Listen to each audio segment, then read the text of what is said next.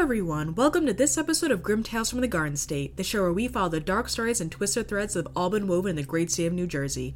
I'm your host, Mrs. B, and today's story is about the murders of Dede Rosenthal and Rebecca Wertz by a man named Charles Reddish. Two young women who were total strangers starting new lives that ended way too soon at the hands of the same person. Sometimes it's the people closest to you or the people you barely notice who end up having the most detrimental impact on your life. But before we get started today, let's hear our terrifying tidbit. According to thezebra.com, only 2% of burglars attempt to break into people's home via the second floor. A little over 65% of thieves know their victims, which makes sense because burglars usually rob people within a few miles of their homes. Over 60% of assaults happen during break-ins, and 88% of break-ins and burglaries are not premeditated. They usually just suddenly decide to break into someone's home.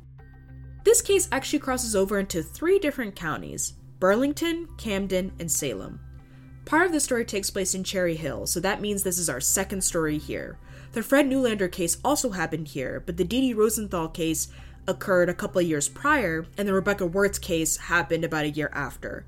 But aside from these major crimes, Cherry Hill is an A-plus town. The other crimes took place in Burlington Township. According to niche.com, Burlington Township is an A- town, so it's on pretty similar standing. It's a sparse suburban town, so the nearly 24,000 residents don't feel like they're stacked on top of each other.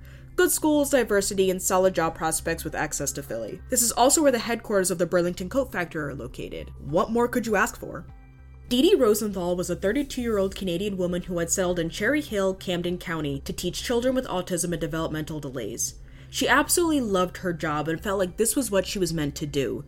Back in Canada, Dede lived with her brother Blaine and their mother, and they all just adored each other. He always looked out for her and held her close to his heart. Although the family was nervous for Dede to start her new life in New Jersey, they couldn't be prouder of her for pursuing her dreams.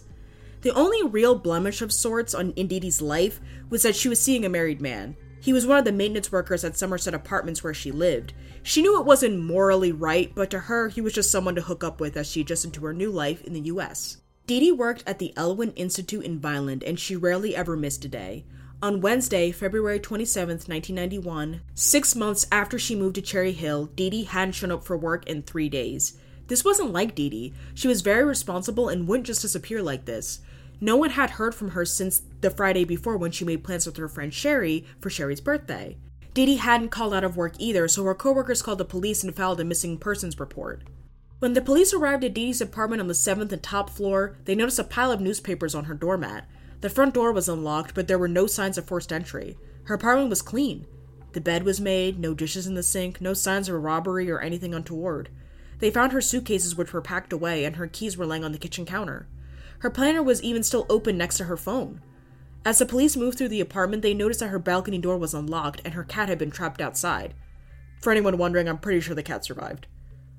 There was virtually no physical evidence for the police to begin their investigation. Even her planner didn't have any indication that she had plans to go anywhere in the near future, and detectives assumed she was home last Friday night. The police did find an ATM receipt in her purse from 4:46 p.m. on Friday. She apparently had $680 in her account, and she withdrew $80. They also questioned Dede's downstairs neighbor, who told police that around 4 a.m. she heard a loud thud coming from Dede's apartment. The neighbor was frightened, but assumed that Dede had just fallen out of bed. Then she heard her balcony door open and close, but couldn't remember if that happened before or after she heard the thud. Even this gave the police pretty much nothing. The only thought they had was that she was probably taken from her apartment against her will. The cops contacted Dede's friend Sherry, whom she made plans with for her birthday. Sherry expected to see Dede that upcoming week, so it was a shock when Dede disappeared. She knew her friend was not the type to just abandon her commitments and responsibilities. She also told police that her planner was like her Bible and she never left the house without it. Sherry was the one who made the police privy to Dede's maintenance man boyfriend, who they immediately pinned as their first suspect. This guy had full-time access to Dede's apartment because of his job. Because he was married, maybe killing Dede was his way of erasing evidence of the affair. The cops questioned him, but he denied being involved in the disappearance. He also had a solid alibi that he was traveling with his family the day Dede went missing. The police go through all the people that would have had access to Dede's apartment, so they interviewed all the people who worked at the complex. They then turned their focus on another maintenance worker, who they deemed especially shifty. Women around the building complained that he was creepy around them, earning him the nickname Crazy Eddie. He didn't have a criminal record, but when people talked to him, they felt like something was off about him. He told police that he was hanging out home with his girlfriend at the time of the disappearance and claimed that he had no idea Dede had gone missing.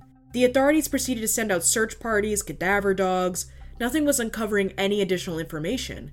All they had was a missing person and no evidence of anything that happened to her. This was becoming a cold case. Dede's brother, Dede Rosenthal, was not accepting this as his sister's fate. He flew from Canada to New Jersey a total of 67 times to make sure that the investigation was moving. He was admittedly obsessed with the case. He constantly thought about where his sister could be or what could have happened to her, and even hired a private detective. He emptied his bank account and lost most of his friends, but nothing came of his efforts. Blaine said he regrets none of it because he just wanted to find his sister. He'd live on the street if it meant getting to the bottom of her case.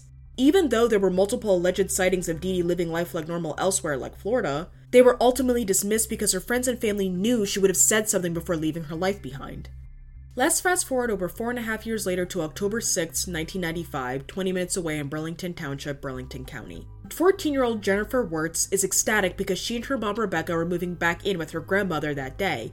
Jennifer would be close to all of her friends again and she would be back where she felt like she really belonged. Rebecca, on the other hand, was struggling with her relationship with a man named Charles Reddish. There were always a lot of tense arguments and embittered fights between the two. After Jennifer's field hockey game, she approached her mother's car, but she realized that Charles was in the driver's seat, which angered her. In reality, though, she was actually just terrified of how Charles convinced Rebecca to change their plans that had seemed to be set in stone. Now the plan was to go to his mother's house so they could have one final meal while the girls still lived in the area. Jennifer had a bad feeling about this, but she had no other choice but to get in the car. Once they got to his mother's house, he said he had to borrow the car to run some errands. Jennifer fought with her mom because there was no good reason as to why they were just left standing around. They could have been at grandma's by now. Hours passed and no one knew where Charles was. Around 9 p.m., Jennifer decided to go take a nap, and she told her mom to wake her up once Charles got back so that they could finally leave. She napped for a couple of hours, then a loud thud woke her up.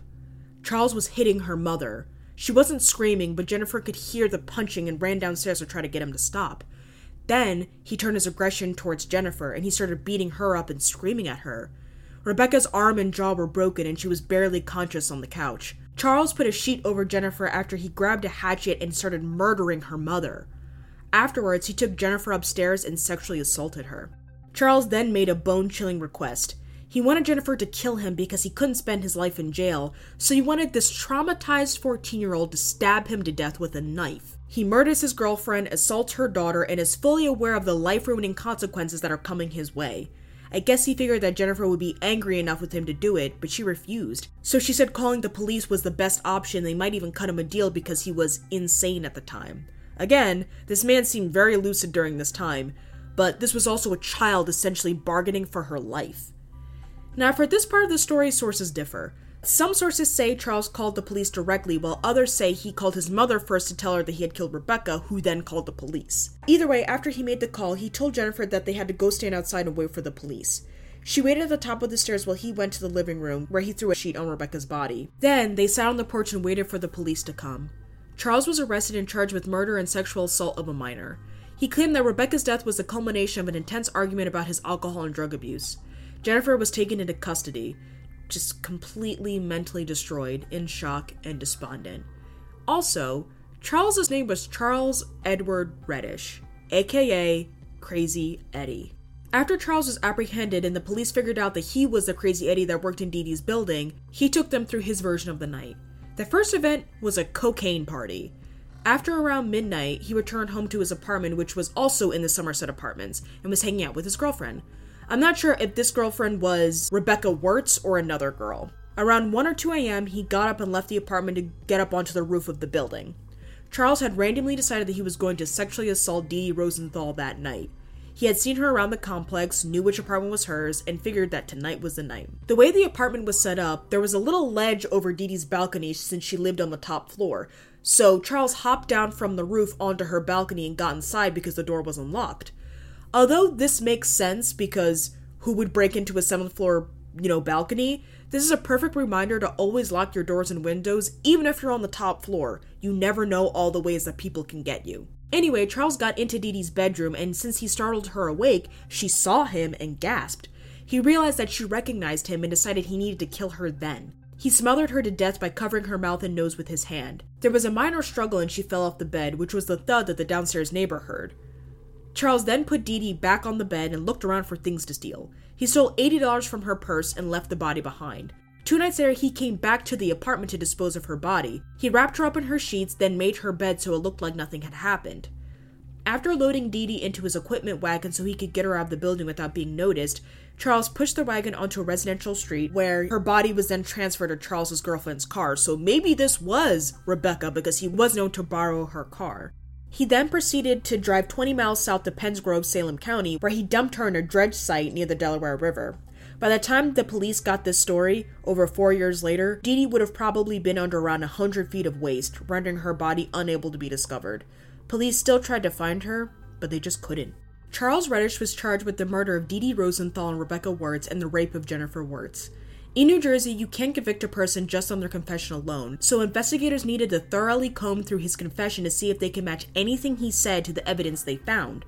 They had the newspapers piling up, the open front and back doors, the $80 he stole, the receipt. He took the exact amount of money she pulled from the ATM, meaning he was both in her apartment and the last person to see her alive. Prosecutor Albright asked for the death penalty, but even getting a conviction would be hard with this type of case. There was still no body and the regular type of evidence typically presented in court. Also, Charles recanted his confession. The defense argued that there wasn't a murder at all. People had seen Dede living happily all around the country. One of them had to be her, I guess. The prosecutor had to prove that Dede wasn't the type of person to just up and leave and was tired of her life. The only way to do this was to build Dede's character by bringing her friends and family to the stand to vouch for her honesty and integrity. Prosecutor Albright said after the trial, "You don't normally get to talk about the qualities of the victim. I got to tell the jury about the life Dede led and the type of life she wanted to lead." In December of 1998, Charles Edward Reddish, age 37, was found guilty of capital murder and rape of a minor. A couple months later, in March of 1999, he was sentenced to 55 years in prison. After that, Charles was convicted of Dede's murder, which luckily the prosecution was able to do without a body. Although he was originally sentenced to death, he got a new trial because the jury was given incorrect instructions when deciding their verdict. His attorneys took this as an opportunity to arrange a plea deal, which they achieved, leaving Charles to be sentenced to essentially life in prison. He is serving out his sentence at the New Jersey State Prison in Trenton and will be eligible for parole in October 2080, meaning he would be released around age 120. Dede Rosenthal got to visit his sister's final resting place where he just cried and cried. He misses her laughs the most, and said she had him wrapped around her finger. He started an organization called the Dede Rosenthal Foundation, which offers resources for women to escape physical and emotional abuse. Jennifer Wertz understands the Rosenthal's pain. They all lost someone special to them at the hands of Charles Reddish. She was sad that her mother has had to miss all of the milestones in her and her daughter's lives. Charles had the nerve to confess his sins and find God in prison so he could be forgiven for all that he's done, but he obviously had no thoughts of God when he did all those heinous crimes. After he killed Rebecca, he told investigators he killed the only woman who ever loved him, which I guess goes to show how incredibly lost this man was. First and foremost, you guys know I gotta give a shout out to the people who give their all to finding their loved one. Dede Rosenthal was a real one. Familial love is such a central tenet in my life, so I know if either of my sisters went missing, I would not know sleep. Just the thought of anything ever happening to them makes my heart stop. So I completely understand Blaine's devotion to finding his sister. Also, I sincerely hope Jennifer got therapy and is living a happy life with her girls. But that is going to be it for me today. I hope you enjoyed today's episode. Please don't forget to rate, follow, and share this podcast. I would love it if you followed me at GrimTalesGS on Instagram to keep up with what I'm up to. I will see you all next week. Goodbye.